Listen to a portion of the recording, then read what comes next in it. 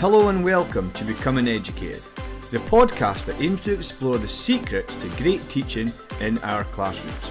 I'm Darren Leslie, and each week I discuss things that will hopefully make an impact in your school, with guests from classroom teachers to head teachers and everyone in between and beyond in the education sector.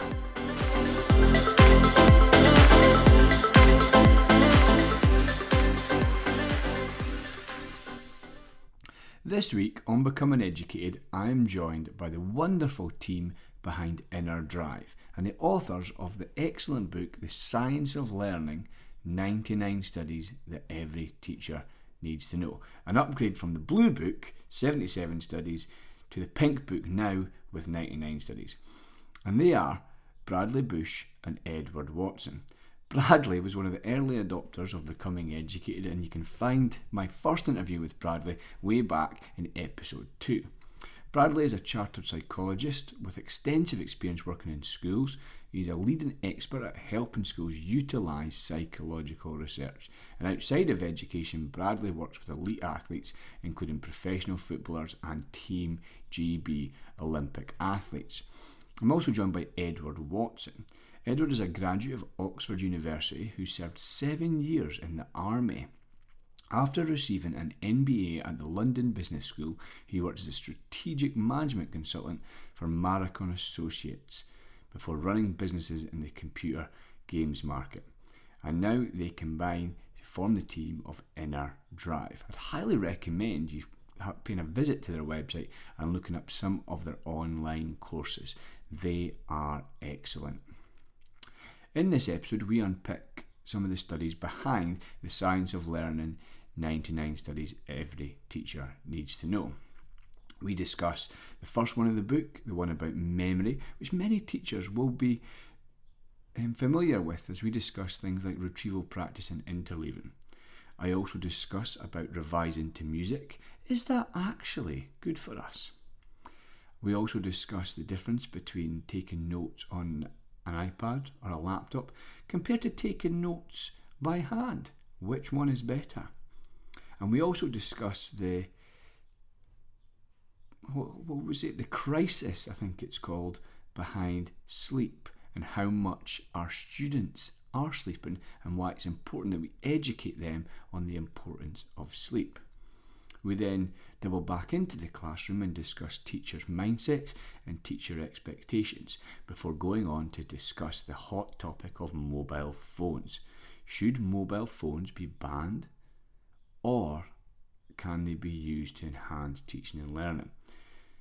And finally, I ask Bradley and Edward to narrow down all of the 99 studies to a top 3 must-read that teachers should read that have the highest impact in the classroom. So let's dive right in and hear what Bradley and Ed has to say on this week's episode of Becoming Educated.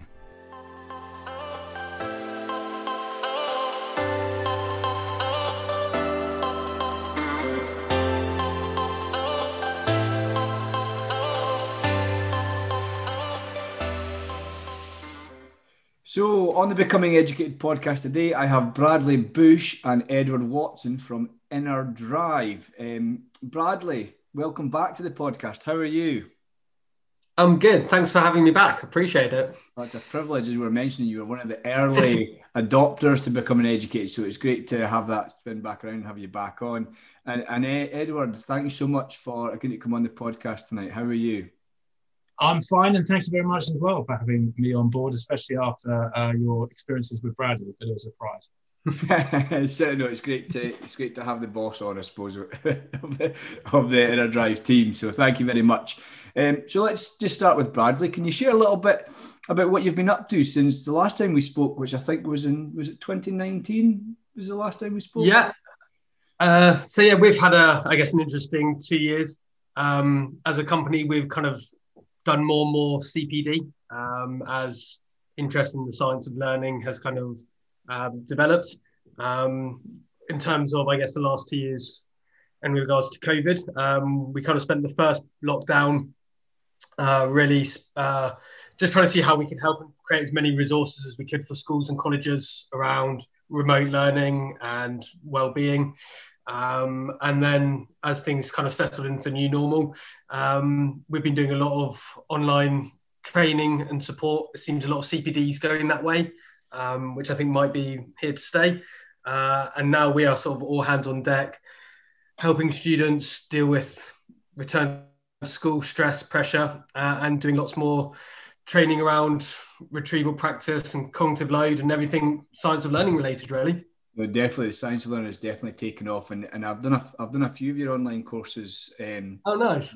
And I'd highly recommend them to any practitioner listening. They're really good, and a lot of things you share in your infographics are brilliant. I listened to you both before I get to you, Edward, on the Teachers Talk Radio with Kate Jones, and I know she's also a fan, and that was wonderful to hear her talk about your work so highly, because it is wonderful. So I mean, yeah, well, I do. It's a mutual fan club. We think some of the stuff that Kate's producing around retrieval practice is awesome. So it was an absolute joy to go chat with her then. Yeah. No, definitely. And Edward, thanks for coming on to the podcast. And could I ask you just to share a little bit about you and your career up to this point, please? Okay, well, I got a degree in chemistry. I went on and took a slightly strange step after leaving university of going into the army back in the day before we invaded people, because they looked at us slightly funny in the playground. And then after 7 fantastic years in the army, went into management consulting, then into running a company in online computer gaming. And then finally, when I thought that I'd done what I needed to do in my life, in my work life, I sort of got involved in this in InnerDrive. So 14 years ago, we started up InnerDrive, trying to help initially sportsmen, but then really people in schools, teachers, parents, students to learn better. So that's kind of where I am, and Brad and I have been working together now. We've been partners now for 10 years, so we're just like. Well, we were saying the other day, we're a bit like a married couple, really. know each other inside out. And of course, we're here to talk about your latest book, The Science of Learning, 99 Studies That Every Teacher Needs to Know, published by Routledge. Can I stick with you, Edward, and can I ask, why did you decide to update the Science of Learning book from 77 studies to 99 studies?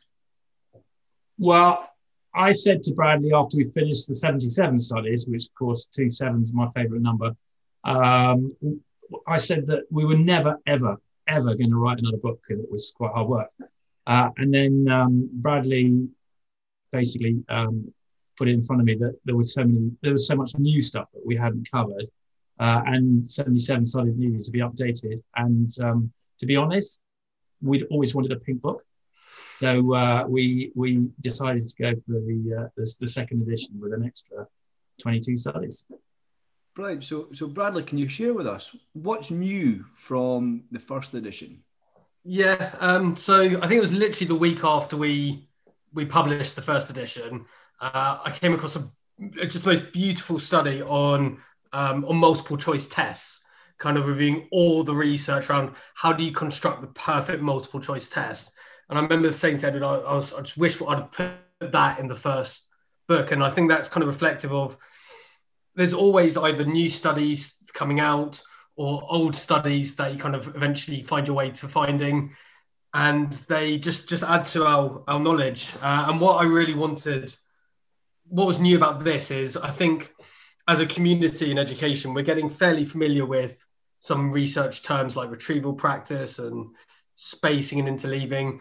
But what I wanted in this edition is to almost dig a bit deeper and go like, well, how do we do those things, or why do they work? So one of the studies is on interleaving in the book, and we had one originally, but the second one actually they explored why interleaving works. So apologies if kind of stating the obvious, interleaving being mixing up topics within a subject, but they actually looked at, for example, this concept of discrimination learning, which is being able to identify the differences between similar topics.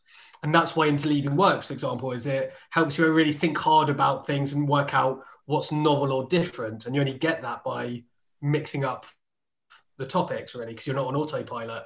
And I was like, oh, so we now know what interleaving is. I think a lot of people are familiar with that, but it actually digs deep and looks at why that works. I think that's kind of where we are in education, is we've scratched the surface of science of learning, but now we kind of get to go in more nuance or more context or more detail. And that's part of the studies we wanted to include.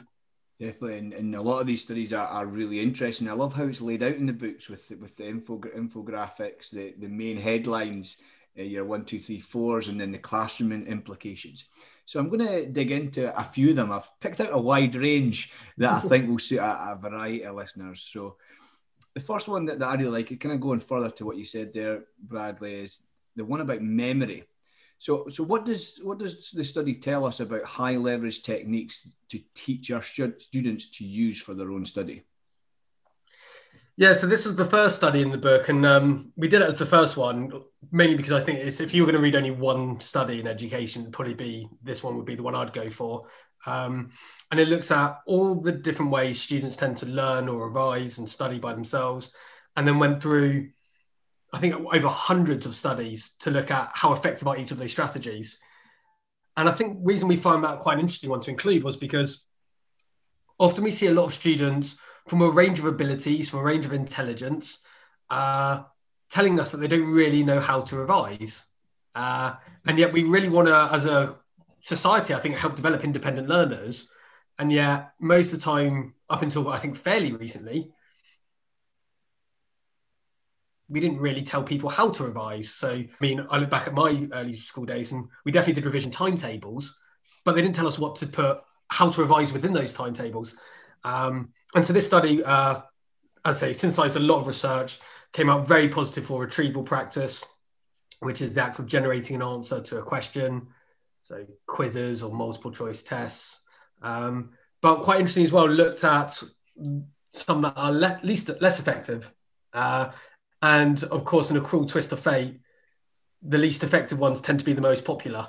So like highlighting and simply rereading. I think both because they give the illusion of learning.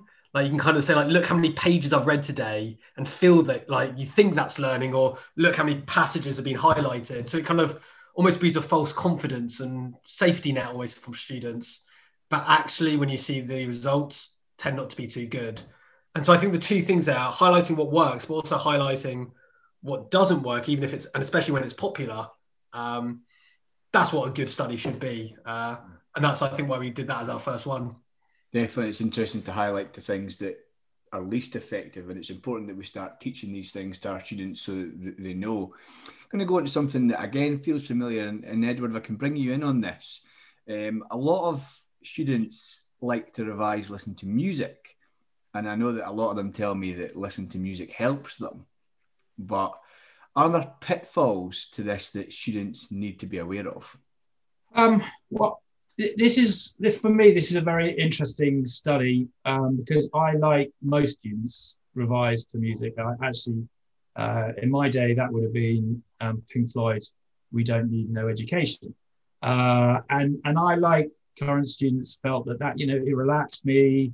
It got me in the mood. I also had this theory, which of course is complete rubbish, that, you could memorize stuff and then all you needed to do was to recall a piece of music and you'd get yourself back where you were revising. So you kind of associate the knowledge with the music. But actually when you start looking at, it's easy to research. When you start looking at the research, you actually get a degradation in revision by studying with music on in the background, and the reasons are not that difficult to discern. Is that you're using, on a very basic level, you're using up brain power, or you're kind of distracting yourself. And whilst it is relaxing and it gets you into the mood and stuff like that, you just have to be aware that there is a degradation to your performance as a result.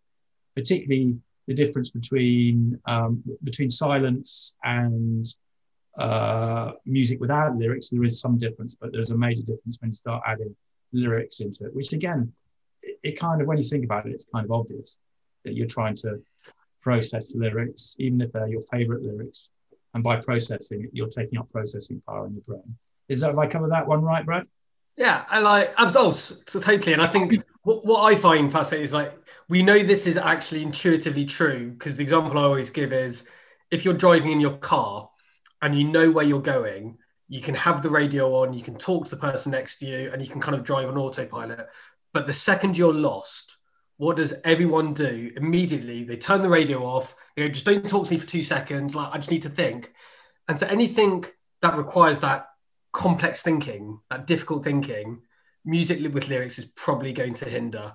For stuff when it's just about effort, like a production line, then it's not too much of an issue because you're not doing anything cognitively demanding. But as Ed said there, the second you add lyrics, and of course there are some nuances and individual differences, but for the main part, the second you add lyrics, it tends to hinder performance.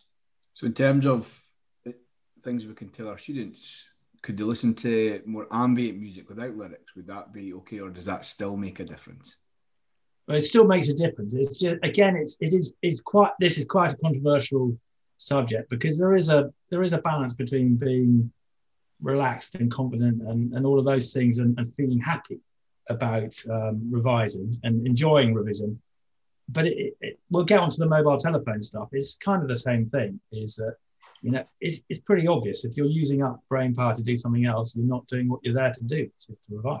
Yeah. And one of the studies we didn't include, but I think there's this kind of it's called the Mozart effect. It's kind of like a bit of a myth actually that kind of just got warped from some research paper years ago, and now it gave the impression that if you listen to classical music, you'll become smarter and you'll do better. And it's just one of those things that sounds good and sounds kind of sciencey and researchy, but actually like there wasn't much behind that to begin with, I don't think. And you can say that about a lot of the studies, which is why it's so interesting. I mean, I have a copy. Well, I always recommend to have a copy by the loo because it's nicer to pick up and just look at it, and you go, well, that kind of makes sense. It's the same thing with retrieval practice, for instance. I always thought that reading lots and lots of notes was a really, really good thing to do. The more you read, the more gets stuck in there. But actually, it turns out not to be very efficient. No, it's interesting. So it's interesting kind of to overlap there that if a lot of our students are listening to music with lyrics while rereading and highlighting their notes, which is probably quite a common practice, there are more effective and more efficient ways to do it that we could be teaching our students and can be found in the classroom implication part of the book. And something else that is really interesting is that, especially given the time that we've just went through or still going through, is that a lot of young people are accessing their learning and their study through iPads and Chromebooks and other devices. And I found the one about electronic note-taking quite fascinating. So can I ask, is there a difference between taking notes on paper and note-taking on a laptop or an iPad? Shall I take this one, Ed? Yeah, go for it, Brad. So this paper, I think it actually wins the award for like the best title of a research paper from our book. I think the researchers called it something like "The pen is mightier than the keyboard," which is just an awesome title for a research paper. And yet in their study, which hasn't always been directly replicated, but gives an indication, is they found that students who took, and I'm oversimplifying the results here, but essentially students who took notes by hand did better in terms of recall of the lesson and how they did in subsequent tests than those who did it electronically. And there's probably two factors, I think, at play here. The first is people can type faster than they can write by hand. And so when people type, what they found is people tend to just type verbatim what the teacher or the lecturer was saying. So I'm just going to copy down exactly what you say and type it as fast as I can. And this actually led to quite a shallow processing of the information because you didn't ever have to do any summary. You didn't have to do any reflection. You're just copying down word for word. Whereas when you do it by hand, because it's slower, you can't do every word. So you have to choose what's the important parts. And by having that wrestle with that content to decide what to put down, that level of difficulty tended to improve, make people learn it on a deeper level. So I think we have one level of like on what level it's processed on. And the other one is just tons of related research around if you give people laptops and tablets, especially if they have internet and they have free access, people will go on Facebook and people will go on Instagram and they'll do all the other things. So even though this research paper actually controlled, I think, for those ones, if you look at the research around it, that's another factor, and that's before you've even got into the actual cost financially of it as well. So yeah, I'm quite old school now. The more I consider myself to be fairly progressive, and yet the more research I read, actually, I think, sometimes like the old school methods, like they make you work for it, and that's a good thing. So yeah, I'm quite a fan of note taking by hand instead now. You see, that's the main difference in terms of, because you mentioned that the speed and efficiency of note taking, you can copy word for word what the lecturer or teacher is saying, but the effort of having to process and synthesize what they're saying to write it down, is that the part of it that makes note taking by hand much more effective? Yeah, and that's, I think, one of the trends, I think, if you go through the whole book, is generally speaking, the stuff that makes people think harder and makes it like a bit more difficult, not too difficult, but just like that makes you wrestle with the information, makes you think harder, which handwriting does compared to note taking on a laptop. It improves memory.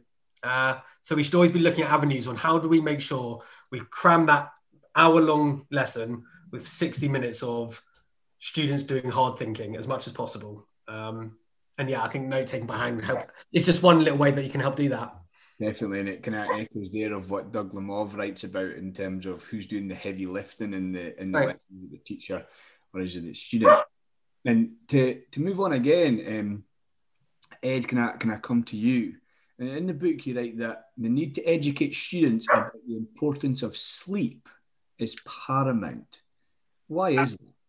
Absolutely. I have to say, I've been banging this drum for forever. And as a parent, I've always said to new parents is the most important gift you can give your child is the ability to sleep, and to sleep for regularly and for the correct amount of time. That is the most important thing that you can deliver for a child. And you can see it in your day-to-day life with children, is that when they're sleep deprived, they're a nightmare. When they've had enough sleep, they're reasonably rational people. And then if you look at the research behind it, there's two aspects here. One of which is turning up to the classroom and actually being able to understand what you say and being interested in it and being able to concentrate on it and being able to encode it into the brain. So that's one aspect. And then also there's some stuff going on in the brain at night where you're actually putting it into the long-term memory. So there's two aspects to it where it's bad. And the big thing that I've found, I think, in the last 10 to 14 years when we've been working in education, is that when we go into schools and we ask, how many hours sleep do you have? Right. You go through the class. It's just got less and less. And now it's about 6 hours on average in a class. And the recommended amount of sleep for a teenager is 9 hours. And that 3 hours is coming out of, it's not coming out of so much out of deep sleep, which repairs the body. It's coming out of rapid eye movement sleep, which is all the stuff around the brain, repairing the brain and getting it fresh for class the next day. And so we've got this, we've been, again, we'll come on to mobile telephones and their effect on this particular aspect, but we've created this generation that is hugely sleep deprived, and as a result is less efficient and able to get stuff into their brains as effectively as perhaps we did, when all we could do was hide underneath the blankets with a torch and read a book, and then we'd just fall asleep. But mobile telephones don't really let you do that. Certainly, and let's go there just now, because mobile phones are quite often a very hot topic in staff rooms and in schools, especially just now. We've got a bit of a TikTok disaster happening in Scotland with young people sharing the questions on their assessments from their assessment papers. So what does the research tell us about mobile phones? And let's stick with you, Edward. Yeah, again, this is one of those topics that it's really interesting because it's very controversial. I don't think you can deny that mobile telephones have changed our lives irreversibly, and that we can find out information and we can get interested in topics and we can communicate with each other far, far better than we were ever able to do when perhaps we were growing up. But we also have to just recognize that there are some serious downsides to these things. They're incredibly addictive. They're designed to be incredibly addictive. By their addiction, they tend to keep kids awake at night. There's some really, really interesting research on what they do to performance. And so not just in schools, but in business, there's been some really simple research done on the idea of what happens to your performance when you have a phone next door to you. And the research indicates that the phone doesn't even need to be on, and it will reduce your performance. And it doesn't even have to be your phone, and that phone doesn't even have to be on. It reduces your performance because it takes your concentration away from what you're trying to do. And the other really, really, I mean, there's a couple of really interesting things here. Brad's probably as hardcore as I am on this one, is that there is a difference in who it affects. It tends to affect disadvantaged kids more than advantaged kids. And you can come up with all sorts of hypotheses as to why that is, but that's what the research says. And it's as much as a 14% drop in performance. And that's a huge drop in performance. Sorry, Brad, I'm going to steal your thunder here, is we perhaps are calling it the wrong thing. It's not a mobile telephone. When do you see a kid ringing up their parents? I know from experience that my kid only rings me up if they want money. They never ring me up, even if there's an emergency, they don't ring me up. So it's not really a telephone. It does all sorts of other stuff, good stuff and bad stuff. And so I think the challenge for my children, Brad's children, all of our children, the ones that we teach as well, is how do we cope with the fact that it's a great learning tool and good for learning, but at the same time has got some serious dangers behind it, mainly around addiction, I have to say. Sorry, Brad. Over to you. No, it's true. It's really, so like, I think if you're designing any policy, especially around teaching and learning, the first thing you ask yourself is like, are we confident there's going to be a learning gain from this tool? And there's enough research out there from different studies from around the world that show that students who use their mobile phones a lot in class do worse than they would have if their phones weren't. Ed mentioned there was a huge study done around schools that had mobile phone bans, and they had a significant improvement in their final grades. So that's not to say they can't have a learning gain, but chances are it will actually be a learning loss. Then you kind of go, okay, well, what's the well-being, like positives or minus?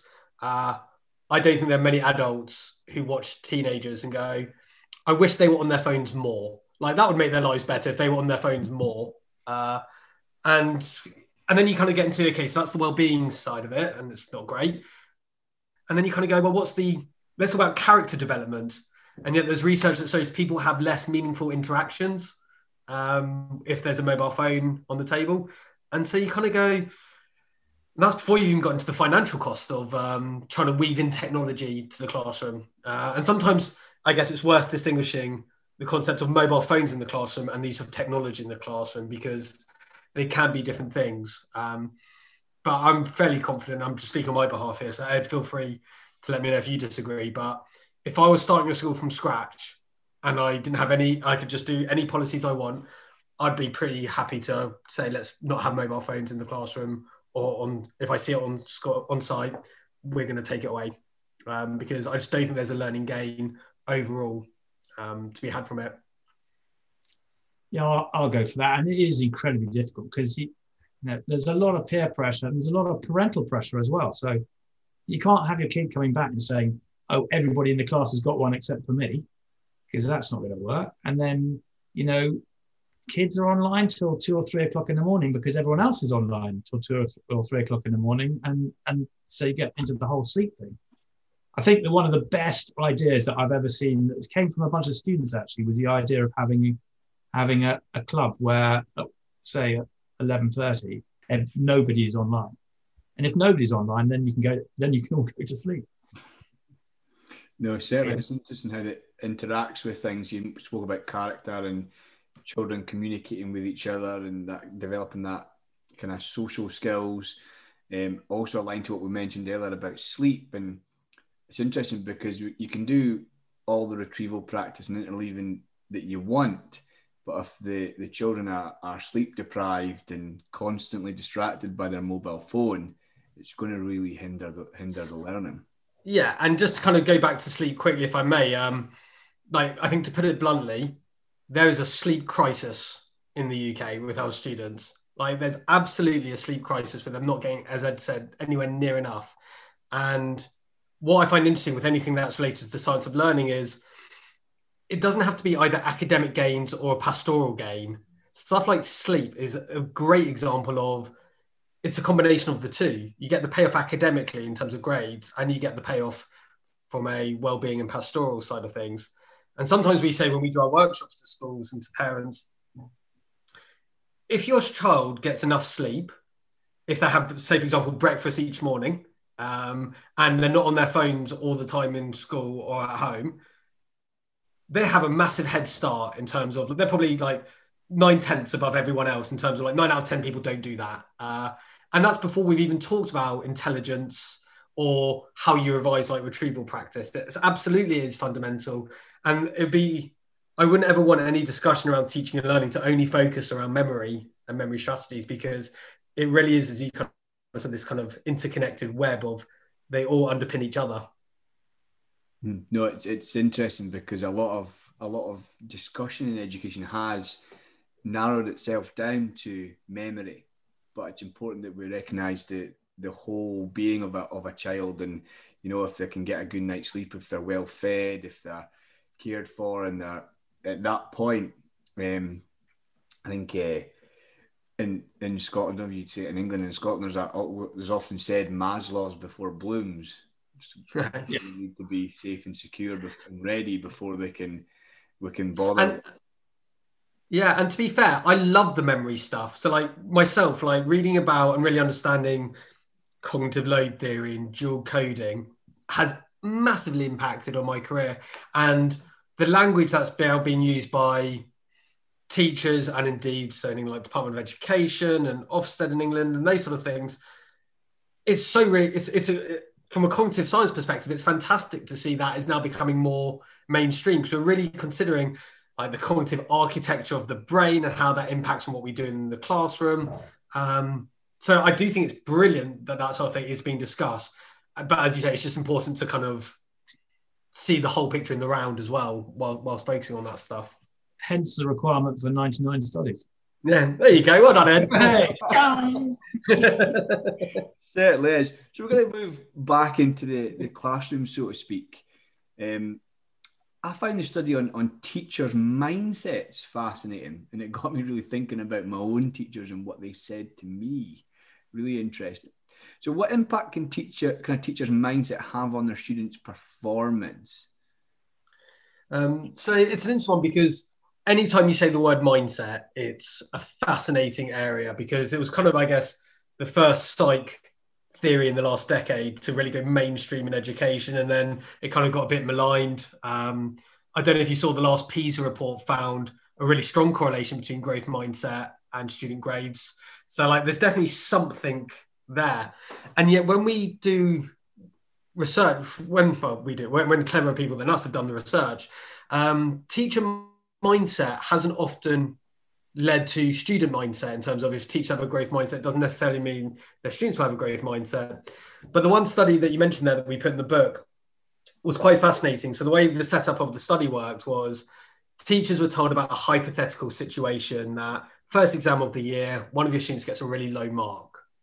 And how do you respond, basically? And they found teachers with the growth mindset basically said it's too early to make a judgment call because they believed ability could get better.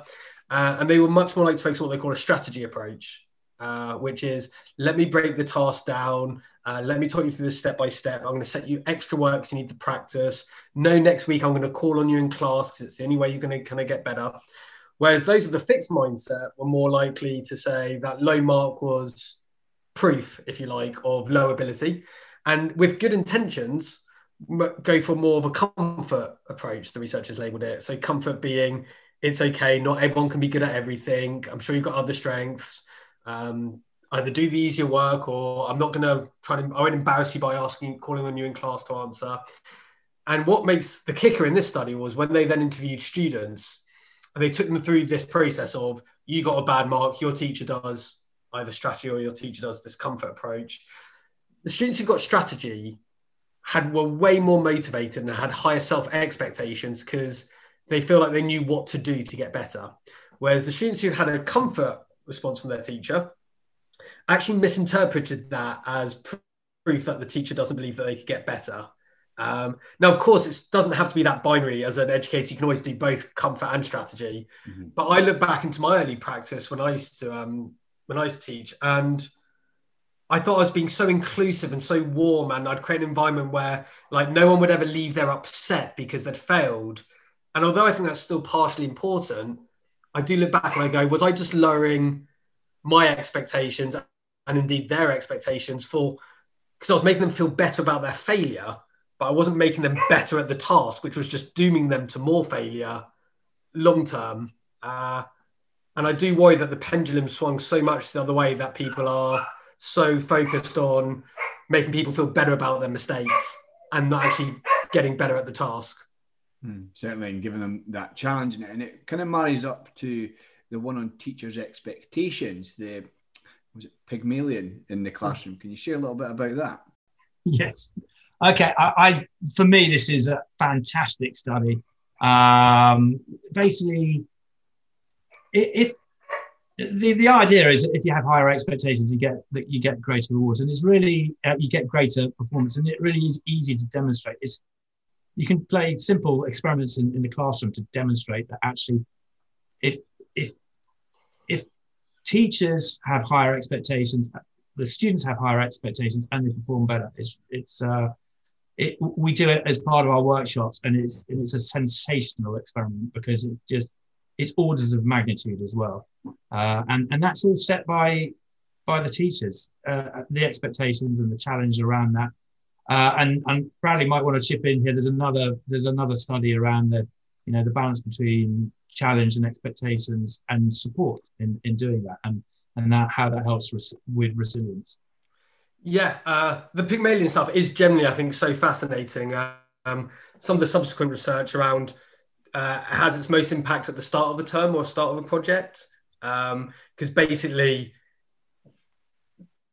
it allows the students to have that expectations before their own self-doubts kick in.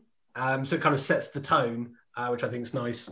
And yeah, the study that Edward mentioned there about challenge and support, that's probably one of my favorite studies in the book, because it links to expectations, but also resilience. And I love the stuff on resilience, but sometimes I worry it just becomes a buzzword.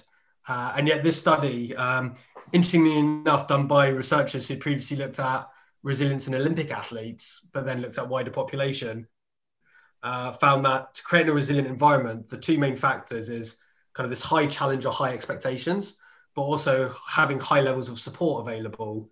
And crucially, you need both to develop resilience. If you only have these high expectations, if you ask people to do more but give them less to do it with, short term, you might get a little boost out of performance, but long term, it's unsustainable, it's relentless, it leads to burnout. And so actually asking for help and knowing that help is available is actually one of the hallmarks of resilience, which I think is quite a nice way of seeing the importance of both. Definitely, and I think I could recall you mentioning that at the TEDx Manchester event back in 2019, so a lovely way to spin that around. And it brings me on to, you mentioned that's your favourite, so let's stick with you, Bradley. If you were to narrow down like the book into like the top 3 like must read studies for teachers that would have the highest impact in the classroom, what would you choose? I think I would go for that first one that we mentioned about memory, because it touches on so many different strategies. So for me, that was almost like a gateway into research around, you read the one study, but it made me want to read 5 other ones because I wanted to read everything about retrieval and spacing and interleaving. So I think I'd go for that one. And I like that because I was large scale. It was big. The other one that I quite like, one of the re-ones the study looked at, it's quite interesting. It looked at growth mindset in part, but also linked it to memory. And so it found that students with a growth mindset were actually more likely to value high learning strategies like retrieval over rereading. And I found that quite interesting because I hadn't really seen that link before. And for me, the reason I like that study was it just kind of confirms how interconnected all the different things are. And it makes sense because growth mindset, belief I want to get better, unless you know how to get better, ultimately will lead to frustration and burnout. If I believe I can improve, but I never do, that's not going to last. But if I know how to improve, I thought that was quite nice. And then the other one that I think I'd go for, actually, it's one of Hattie's study. It was a big review on feedback. And the reason I liked it is he looked at 4 different types of feedback. So you can either give feedback on the outcome, the process, the person themselves, or how they self-regulated. And it looked at when's the best time to do each of those. But the other one I quite liked within that is the other finding is he basically, and he sums up so beautifully, I think, saying any good feedback should answer 3 questions, which essentially is where am I? Where do I want to get to? And where to next? And when we spoke to him about the study, he basically said that third one's like, it's a really important one of where to next, because for me, it kind of reminded me that feedback should lead to a call to action. Kind of what you mentioned about Doug Lamov saying that students should do the heavy lifting. Like, it's not enough for me to give feedback on this is how you did on the test and here's what went well or what went bad. If it doesn't lead to behavior change, if I'm not improving the actual learner, then that's quite a time heavy exercise. And given that feedback is one of these things that people talk all the time about, and yet whenever you hear about feedback training, the only training I ever got on feedback was that rubbish sandwich that everyone talks about of just going, praise, here's the important feedback that I really care about, praise at the end.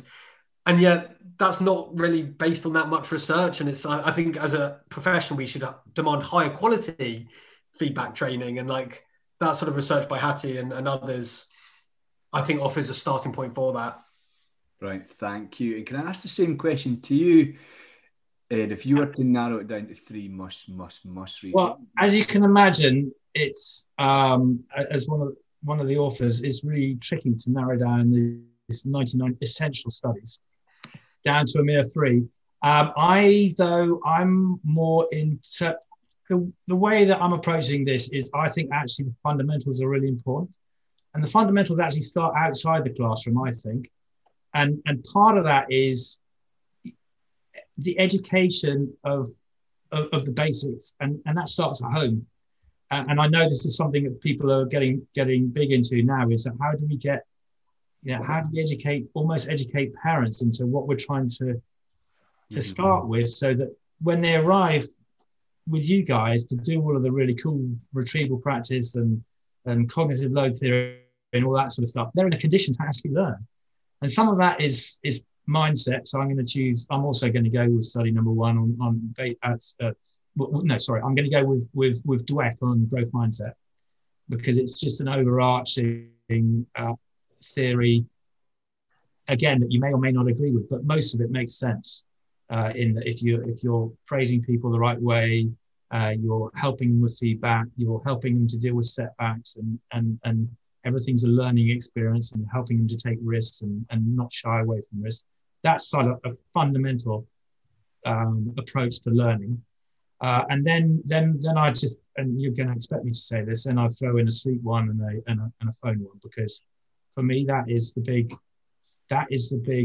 I'm not going to say enemy, but it's the big obstacle, perhaps, that we as teachers and parents face at the moment is how are we going to help our students to be enthused about stuff and learn stuff if they can't concentrate and they can't stay awake? It's just not possible.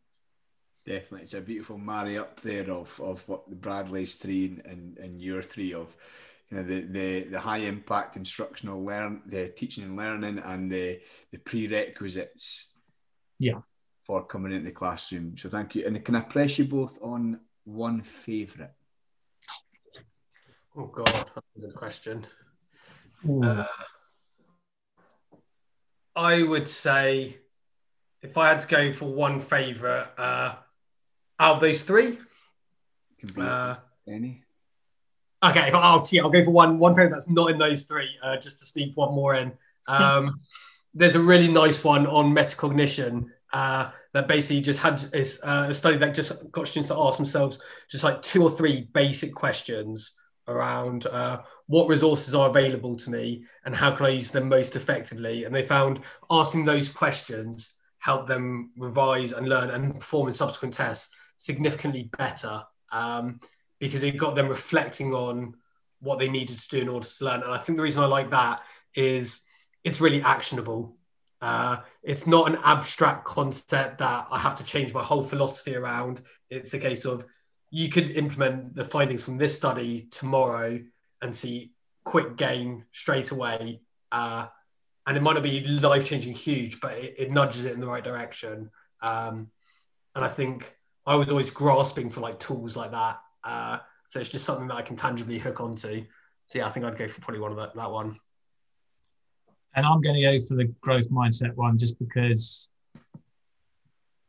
I know it's very controversial, but I love it because it's kind of changed my relationships with my wife, my children, everybody I work with, my football team, and I've seen the results of being able to transform groups of people into, particularly the idea of trying to get away from the blame culture.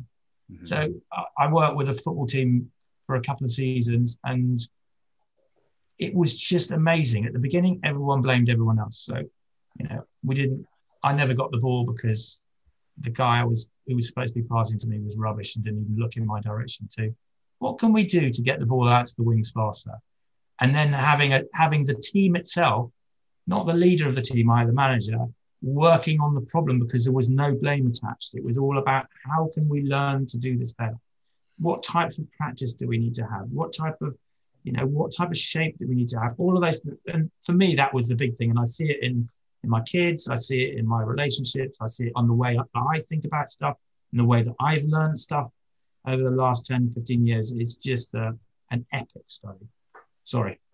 No, brilliant. Thank you so much. So that brings us to the end of the interview section, and I go on to my quick fire round, which are 3 quite loaded questions, which I ask for your thoughts on. Before we do that, where can people go and buy your new book and leave reviews? And also, where can people contact you guys and find out more about the work that you both do at Inner Drive? Okay, well, we've got quite a sizable website. That'll be innerdrive.co.uk, on which you can find out what we're doing and get in contact with us. The book itself you can buy from all major bookstores. Well, that'll be just Amazon, and also you can buy it from the publishers, actually, from Routledge, if you go to their site. The best thing probably that you could do is if you search up Inner Drive resources, you'll find a whole bunch of infographics that we've done over the last 10 years. I can't remember how many there are. There's a lot. And a lot of they're useful in their own right, in that you can put them up in your classroom, and some people even plaster them up on the walls and all over the school. But by signing up for those, you'll get onto our mailing list, and then we have a wonderful bunch of people who work with us who will tell everybody what we're up to and point out all of the good studies that are going on, even the ones that aren't in the book, and keep you up to date with what's new and what's good. No, definitely. I think is it get my weekly email for it. Is it Lou? Lou, yes, big shout out for Lou. My weekly email, and I really encourage practitioners to check out those infographics, to check out the stuff you do. And I mentioned off there that I've done quite a few of your online courses, which are worth their weight in gold and really well. They're incredibly well done. So thank you. And same with the book. It just looks visually appealing, as well as it's interesting because I think you mentioned it on Teachers Talk Radio. You practice what you preach in the book as well, because they're all mixed up. So it's amazing, isn't it? But, I mean, that was quite nice. Is we tried to interleave the topics and tried to build dual coding in terms of pictures and words. If I'd have had my way, I'd have written a 100-word thesis on the nuances of some of the stuff. But fortunately, I had Ed in my ear to remind me that it had to look visually beautiful as well. Yeah, be short to the point and some nice pictures. Definitely. There's a lot of people that ask about because there is I'll start that again. There's so much research in education research that it can be intimidating for people to dip their toe into. And the book, both books, I think mentioned my copy of the 77 studies has been well thumbed. It's just so accessible and it breaks it down. It breaks these big studies. You've taken the time to read these big wordy technical studies and break them down for us to make them accessible. So thank you for that. And I really encourage listeners to go ahead and buy it. So we're now on to the quickfire round, which are my 3 questions, which I ask every guest. And how we'll do it is I'll ask the question and we'll go alphabetically. So I'll go Bradley first and Edward second. So if you just, first thing that comes to your head, from your heart, or your head, whatever comes first, your first response, and we'll take it from there. So the first question is, what makes great teaching for you? Okay, what makes great teaching for me? I'll go, I guess, just an underpin, a culture of high expectations. I think believing that all of your students can get better and can improve, and just not accepting the first answer or the easy answer, or that some people won't get it. And I think that's quite tiring and exhausting at times. But I think once you have that culture of high expectations, it then leads on to then how do we improve? But we've got to have that as our starting point. And I do think that's why probably most people get into education, because they believe that and want to facilitate that. So yeah, I think culture of high expectations, more so around behavior and learning as opposed to just outcomes. And I'm going to go for inspiration. Inspiring your students to love your subject and above all, love learning. And the greatest teachers that I've ever been taught by, that's the thing that distinguishes them. And we all know those people, we know their names off by heart, and that's because they inspired us and they made us great learners, and they made us love their subject. Definitely. I think I've mentioned before in the podcast, my chemistry teacher, Mr. Jones, had to be the coolest old man I've ever met in my life. And you haven't met Ed. I'm not old. He was that inspiration and made me just love learning in his classroom. But also going back to what Bradley said, he had sky high expectations. I can remember vivid images of him looming over me to answer a question because he just knew I had it, but it took a while to get out. My second question to you then is, what one thing would you prioritize to bring about great teaching in every classroom?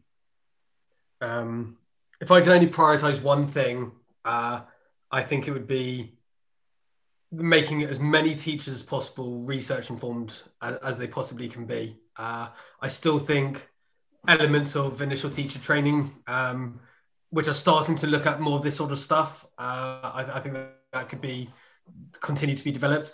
High quality CPD, I think it can be quite isolating being the only adult in your classroom day in, day out, and hard to escape that bubble.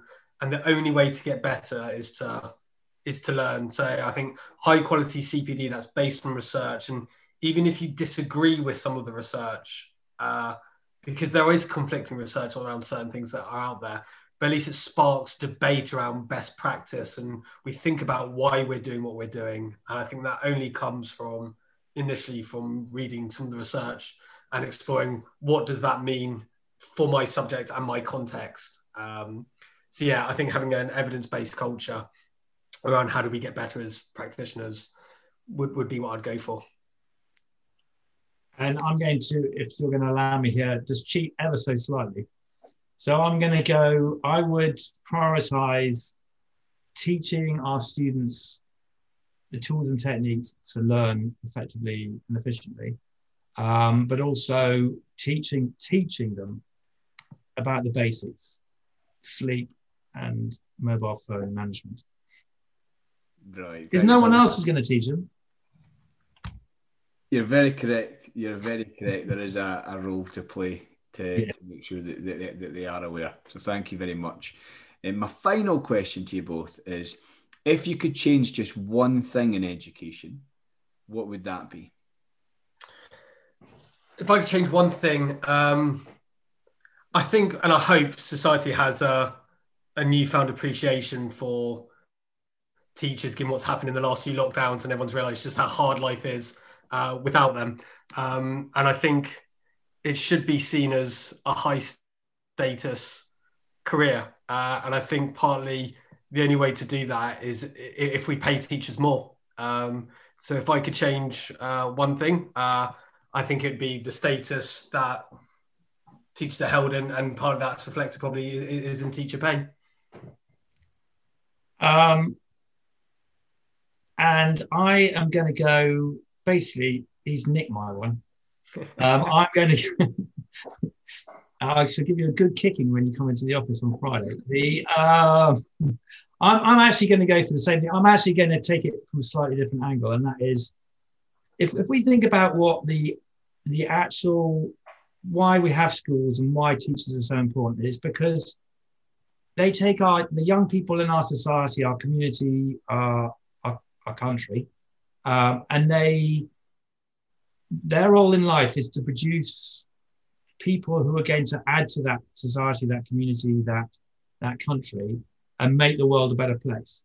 And so for me, the teachers are our primary leaders in life. And so from that aspect, we need to A, give them more respect, and B, we need to give them more support, and C, I absolutely think they should be paid a decent wage. Oh, sorry, I'm not saying you're not paid a decent wage, but I do think that it's not, we've got it all upside down, is that we're paying the people who just move figures around lots of money, and we're not paying people who make a difference to the world at least an equal amount of money. Certainly, I could probably attest to every single listener listening to this is going, yes. But it's right. I had an interesting conversation with one of my previous guests, Mark Jesnick, around this idea is when people talk about classroom teaching, they say, I'm just a classroom teacher. You're not. But there's so much more than that. You know, that as you kind of you articulated there, Edward, they're so vital for young people, and without them, without classroom teachers, who knows where we'd be and what would be like. So thank you. Well, it is anarchy already, but no, it's not anarchy. So thank you so much for that. That brings us to the end of the podcast. So all that's left for me to do is to thank you so much for giving up your time on this Monday evening to speak with me for the Becoming Educated podcast. Cheers. Thank you so much. I really appreciate it. Thanks for listening to this episode of Becoming Educated. As ever, I would be delighted to hear your thoughts, and you can contact me via Twitter at DNLeslie or via email. So that you don't miss out, I urge you to subscribe to the podcast. And while I have your attention, why not submit a review of the podcast wherever you get yours from, so that many others can access Becoming Educated. I'll be back next week with another episode of Becoming Educated, and I do hope to see you there.